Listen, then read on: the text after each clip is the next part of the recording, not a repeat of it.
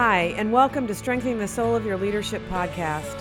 My name is Ruth Haley Barton, founder of the Transforming Center, and I'm here with Steve Wiens, senior pastor of Genesis in Minneapolis, Minnesota.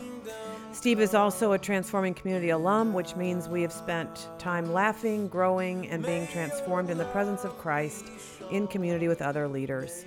Thanks, Ruth. And I want to let you know we appreciate the great response we've had to the first 4 seasons of the podcast.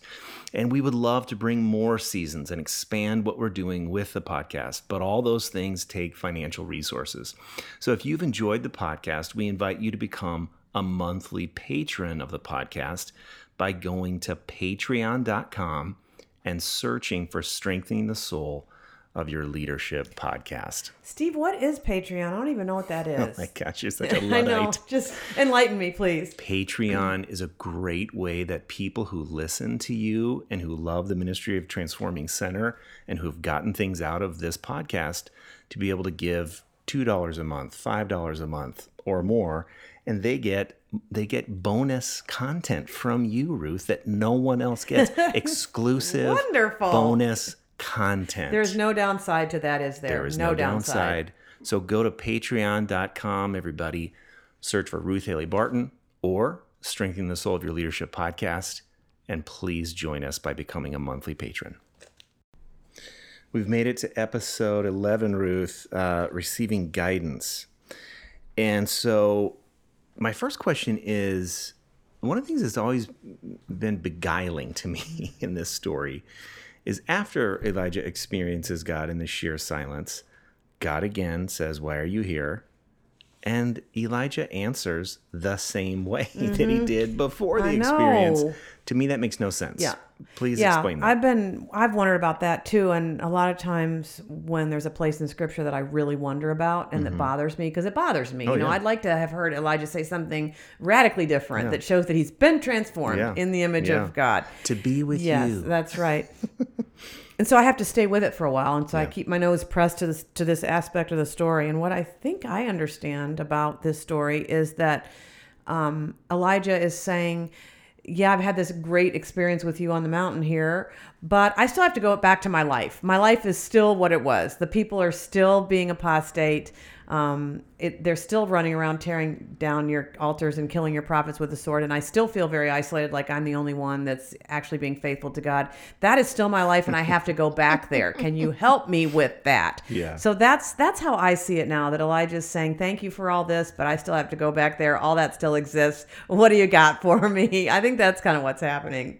Whether you're right or wrong, I'm going to choose right. And this has been really nice up here, with you, but I still have to go back there. Yep. So how are we supposed to go back there? And this takes it beyond navel gazing. This takes it beyond, some separated experience where you have this transcendent, sacred experience that has nothing to do with your real life. So I love that interpretation. I really do. It just works. So how does God respond to Elijah? Well, God responds very practically, which is really fun to see. And practically in 2 ways. He gives Elijah 2 specific instructions. And it's interesting because Elijah doesn't actually ask for guidance. He just kind of lays his life out before God. And I think that's interesting too, because it shows me that we don't have to wrestle guidance from God. That Elijah didn't really have to ask and beg for it. God offered it up quite freely. And that's been my experience, is that God offers the guidance freely. He doesn't make me beg. And so what I see here is that God doesn't make Elijah beg. Elijah lays his life out there again, really honestly before God. And God says, okay, I've got some guidance for you here. So the first one was strategic, where God actually tells him that he needs to go back and appoint a new king, which Elijah does do. So that was tactical. It was strategic. But then God also says to Elijah, the way you're living your life back there is not sustainable for you. You are isolated. You are alone. And it's no wonder that you feel like you're all alone, because that is how you're living your life. You're doing the Lone Ranger style of leadership. So you need to go back and you need to share leadership with someone else in order for your life to be sustained for the long haul. So God actually tells him who it is. And it's a younger prophet, Elisha. And God says, go back, find Elisha, throw your mantle on him, and begin to share leadership with him. Isn't that something that God actually gives Elijah guidance for how to sustain his life in leadership? And I think God does that for us. I've experienced that many, many times when towards the end of an experience with solitude, God will actually say, you know what, the way you're doing that's not working for you. It's not going to be sustainable. Here's some things that you could do to change your life, to recalibrate in important ways. And so Elijah follows God's guidance. Elijah does go back and he does throw his mantle on Elisha. And it says that Elijah was able to sustain his life in leadership until the chariot swung low and carried him home. So God gets very practical with Elijah before Elijah re-engages his life. And I find that to be really, really encouraging. Wow. So how does this work in your life? How does God give you guidance out of solitude? Yeah. Oh, that's a great question. And one of the things that comes to mind is the practice that I have, and with my administrative associate, Daleen, that we receive lots of requests, both for myself to come and speak and do things, and also for the Transforming Center itself to consider doing other things, other initiatives. And one of the principles that we've adopted is that we just don't respond to those right away, because Daleen knows that I like to take this stuff into silence and solitude. So in the afternoon here at work, when we're really busy and lots is happening, I'm kind of in my human mode where I'm sort of figuring things out, humanly speaking.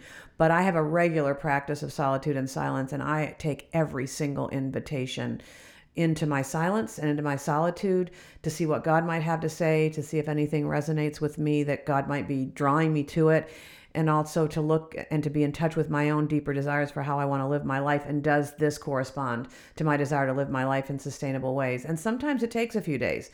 We'll talk about it, but then I'll go into silence. I might come out with something. And sometimes neither one of us feels extremely good about it. And so she'll say, are you sure? Do you want to take some more time with it? So it's not just my own life in solitude, but I'll also be with it with people who discern with me.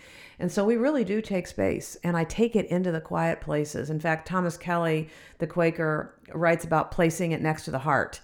So I'll take it and I'll place it next to my heart or my soul. I use those terms interchangeably. But that place where I am in touch with God's presence in my life, that place where I'm in touch with deepest desire, and I'll place it there and I'll say, how does it feel right there?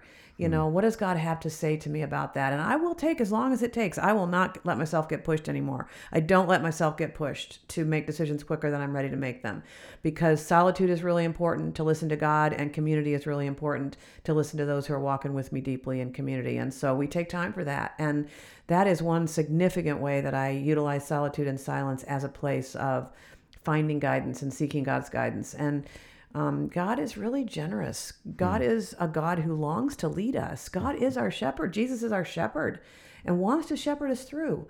And so we can trust that God will do that in God's way and in God's time. And Elijah's story really does show us that. Can you get as practical as you can about learning how to notice the movements of discernment and the spirit, consolation, desolation, maybe beyond just pros and cons? Right, yes. Well, there are at least 4 things that I sit with in solitude and silence relative to discernment and decision making. 2 of them are consolation and desolation, just whether or not this particular opportunity or invitation feels like life or whether it feels like death, and whether it feels like life or death to my true self or my false self. So I've gotten better at determining that there are sometimes invitations that stroke the ego in a certain way. But if I go deeper, like, wait a second, that takes me out of being with my family on this particular weekend. Or that takes me away from writing and I'm really committed to writing right now. Or it just puts me on an airplane and the truth is I don't want to get on an airplane. So there's a lot of consolation and desolation that I can pay attention to, and especially does it console or give desolation to my true self or my false self? So solitude and silence gives me an opportunity to place it next to the heart and to see what's happening at the level of consolation and desolation. Obviously, that's language that some of our listeners might not be familiar with, but we talk about that a lot in the episode on sacred rhythms and in the episode on pursuing God's will together. The other thing is, and I mentioned this already, it gives me an opportunity to place it next to desire. What are the deepest desires of my heart right now relative to the way I'm living my life? And because I have a very full family life here where I live, I have a lot of desire around how I want to be with my family. I've just, recently walked through my own mother's death, and the desire at that time was extremely deep to walk with her and to walk with her well and to walk with my dad during that time. So I said no to lots of things, including finishing a book. I just was not able to finish the retreat book in the deadline that I had set because I wanted so much to walk with my parents in a certain way, to be with my daughters, to be available, to grandchildren, to the life, and also to be available to the life that my husband and I have crafted beyond our childbearing years. So I have a lot of desire around my family life and how I want to do my life here. So to let myself be in touch with those deep desires, as opposed to just the desire of the ego to say yes to every invitation that promises to kind of put you on the map. You know what I mean? Yeah, absolutely. So important. And then the other aspect that I can pay attention to is calling. Mm-hmm. What is my calling these days? And my calling has become more and more focused as time has gone on. Mm-hmm. And so to put a particular invitation next to my calling and to wonder, does this help me to say yes to God's call in my life, or does it actually in subtle ways take me away from God's calling on my life right now? And so, wow, that's a lot to pay attention to. And you have to have time and space for that. You have to have time to be with God with those things and to allow the Holy Spirit of God to guide you. And I'm pretty religious about it now because I'm in touch with all those things so deeply. Thank you for that. That was very helpful. And now I want to ask certain pastors, leaders, when it comes to certain decisions, they feel automatic. Our first service is totally packed, and so we need to add a second service. Yes, or everyone else is doing satellite campuses, so we have to do it. Or it's time for a building campaign. Yes. Whatever it is, I think I've been a pastor for 25 years, and I know what it's like to just go into automatic mode.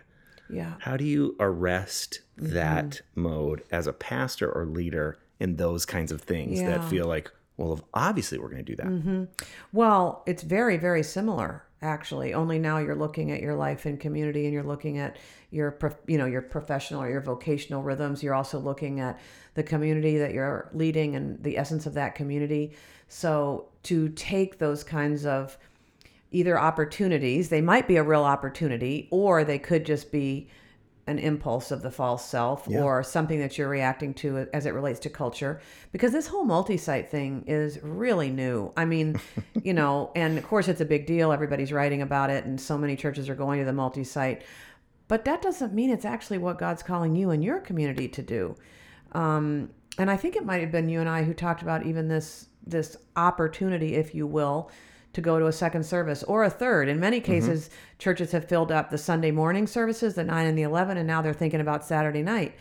And I think you and I have talked about this, that while that is a viable opportunity, and it is something that many churches are doing and doing well and would stand by, in your community, maybe you don't want to split your congregation that way, because we also know that going to multiple services can actually interrupt this feeling that we're one community. And so now there's a community that seems to gather at 9, and the people that come at 9 routinely form a sense of community, and the people that come at 11 form a sense of community. And it almost starts to make it feel like there's two different congregations even.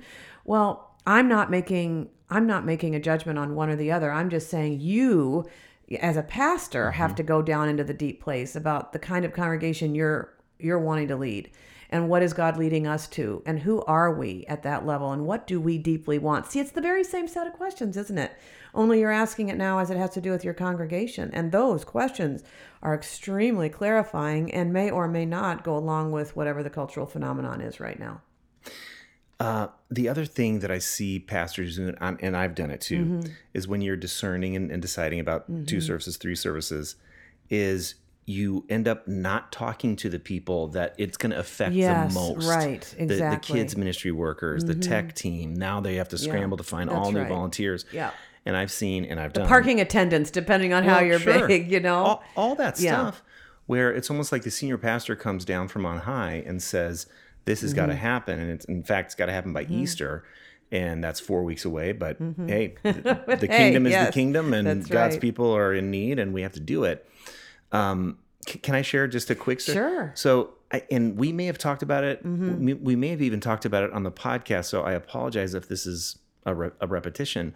But our church, that's only 4 years old, we went to 2 services, and to a person, we felt like it did. It had a negative effect. It was splitting our congregation. Yeah. It went against our desires to be a community of people that knew each other. So we actually went back to one service, and we discerned that together. That's right. And we talked about it. And I remember one person saying this. So as a 3, I hated this, what he said, but it's going to look bad. Yeah, it's going to look like we're retreating rather than taking ground. Yep. Right. And that's exactly, but we had to say, no. Our desire is that we want to be a community that knows each other. I had to wrestle down my false self. Right. And I really did. That said, hey, 2 services looks cool, and more people will come. And you know what? More people will come to 2 services. It's like a movie theater. If there's 4 showings, you're going to get more people. But that's not necessarily good for your spiritual community. Right. And that's I feel like that's a huge thing. Well, and what you're describing so effectively right there is the dynamic of something appealing to your false self or your true self. So it appealed to your false self to have the 2 services because that made you look better and more successful in the eyes of the world. But your true self was saying, but wait a second, our true desire is to be a community that journeys together. And this has actually made us feel like we're split. So our true self, and there can even be a corporate true self and false self as well. Yes. So the true self of who we are, though, knows that we need to be one service, that's what we need to do to be well and to be the community God's calling us to be. And so there's this deeper consolation for the true self, even though the false self had an experience of having, the ego stroked or whatever. And that's okay to, it's actually such a gift to have that opportunity to notice the false self and then... And to choose then very well, because you know what's getting stroked and what's not. And let me tell you, so that was 2 years ago, that has borne good fruit. Yeah. It has borne good fruit. Doesn't necessarily mean we're bigger. In fact, we're smaller. But I feel like we are healthier. You're truer. We're truer. And so these are the things that leaders have to do. So what are a couple, maybe 1 or 2 practices that help us get in touch with our true desires from our true self so that we can actually follow God's guidance? Well, that is the spiritual journey. I mean, the spiritual journey starts with desire. This book started with desire and inviting people to be in touch with desire, to even allow it to deepen into desperation. So, there's more on that in Sacred Rhythms, because that's where the book Sacred Rhythms actually begins as a part of our spiritual journey to allow Jesus to interact with us about desire. What is it you want me to do for you? What are your deep desires? And so we have to take the time and create the space to be in touch with spiritual desire before any of this is even possible. But sometimes we have to return to it. We do. Because we can name it in the beginning. Right. But then we get busy. And see, that's what a regular practice of solitude and silence gives us, a place to continue to attend to our desire and to just sit with it openly and honestly in God's presence. And over time, as we practice solitude and silence over time, we get better and better. I don't mean to use performance language, but we get better and better at just dropping really quickly into that place where we're in touch with what's deepest and truest within us. Because that solitude place begins to represent that for us. And the soul just drops into that truer connection with what's deepest and truest within us, the presence of God in that place. And we just drop into it more easily than we used to in the beginning. Well, it's like we bring the solitude with us. Right. We're just quicker and quicker to notice, that's false a little self off. stuff. Yeah, that's kind of ego. Off. Yeah. That's okay. I love that. So now, Ruth, as you always do, take us into a practice that would lead us to receiving God's guidance. Well, hopefully by now you're getting better and better at just settling into this prayer posture where your feet are flat on the floor. You've uncrossed arms and legs just to pray with your body and tell God with your body that you're open and available and receptive to what God wants to bring during this time.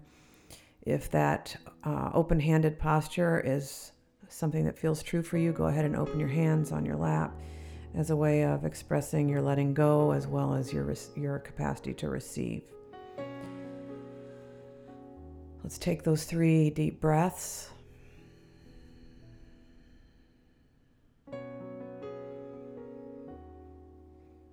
Noticing how good it is for your body to actually breathe deeply rather than shallowly. To notice how your breath helps you to focus on what's happening in the interior of your being, rather than being so caught up in the externals of life.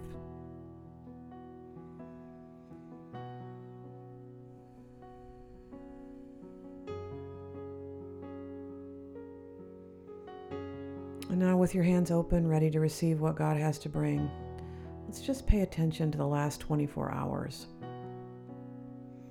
And ask God to bring to mind a moment in the last 24 hours where you were connected with what brings you life. A moment when you were most grateful, a moment when you were able to give and receive love freely, a moment that seemed to just have a sparkle and a glimmer of life in it for you. It was energizing to you.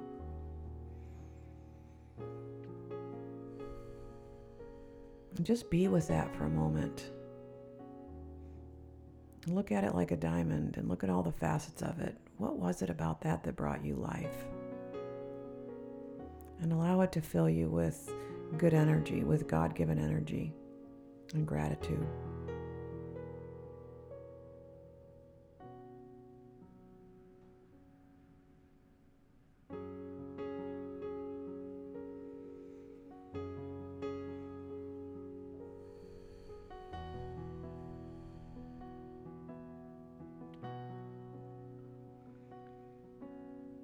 And as you are aware of what gives you life, maybe allow this prayer to come up from deep within. Oh God, help me to choose life.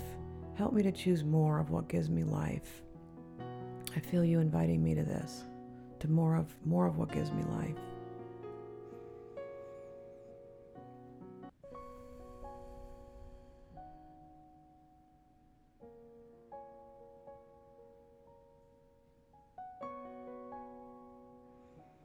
And now in the same 24-hour period, ask God to show you a moment that drained life from you.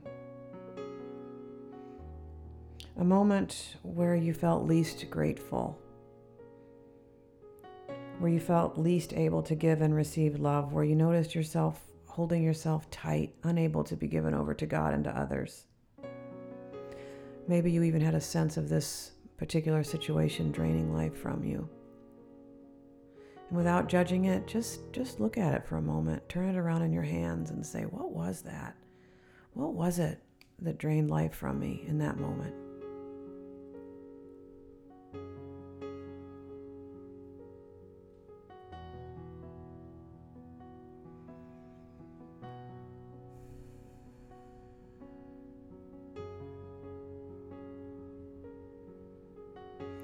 And then ask God, is there any guidance you have for me in this? Any way in which you are inviting me to set aside or to step back from situations that drain me like that? Any way in which I might have been able to do something to shift the energy of that and to bring life to it?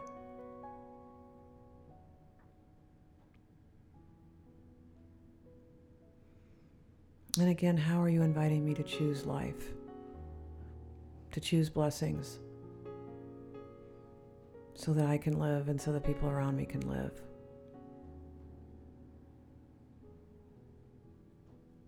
What's the guidance that comes from having noticed something that drains life from me?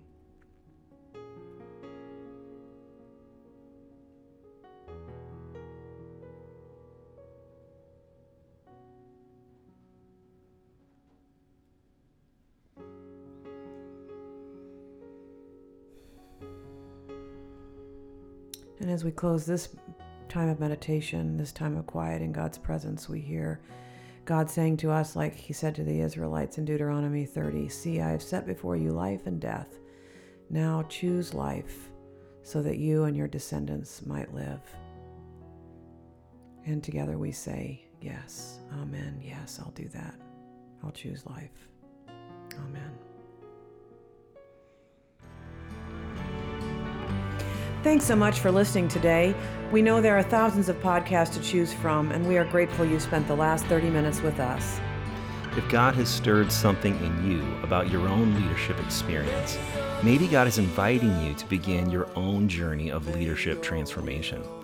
I was a part of Transforming Community number 6 way back in 2011, and it was such an important part of my spiritual journey. Transforming Community is a practice-based spiritual formation journey with 9 quarterly retreats. The Transforming Community is designed to integrate your spirituality and leadership, helping you reclaim practices and experiences spiritual seekers down through the ages have used to open themselves to God's transforming work. Also, if you've enjoyed the podcast, we would love to hear from you, and there are 3 ways that you can respond. One is going to patreon.com, search for Strengthening the Soul of Your Leadership podcast, and you can become a monthly patron at various levels. Second is that you can share your favorite episode with friends. And third is you can go onto iTunes and leave a rating and review. To find out more about the Transforming Community experience or to apply, go to transformingcenter.org. Thanks so much for listening to the podcast. May your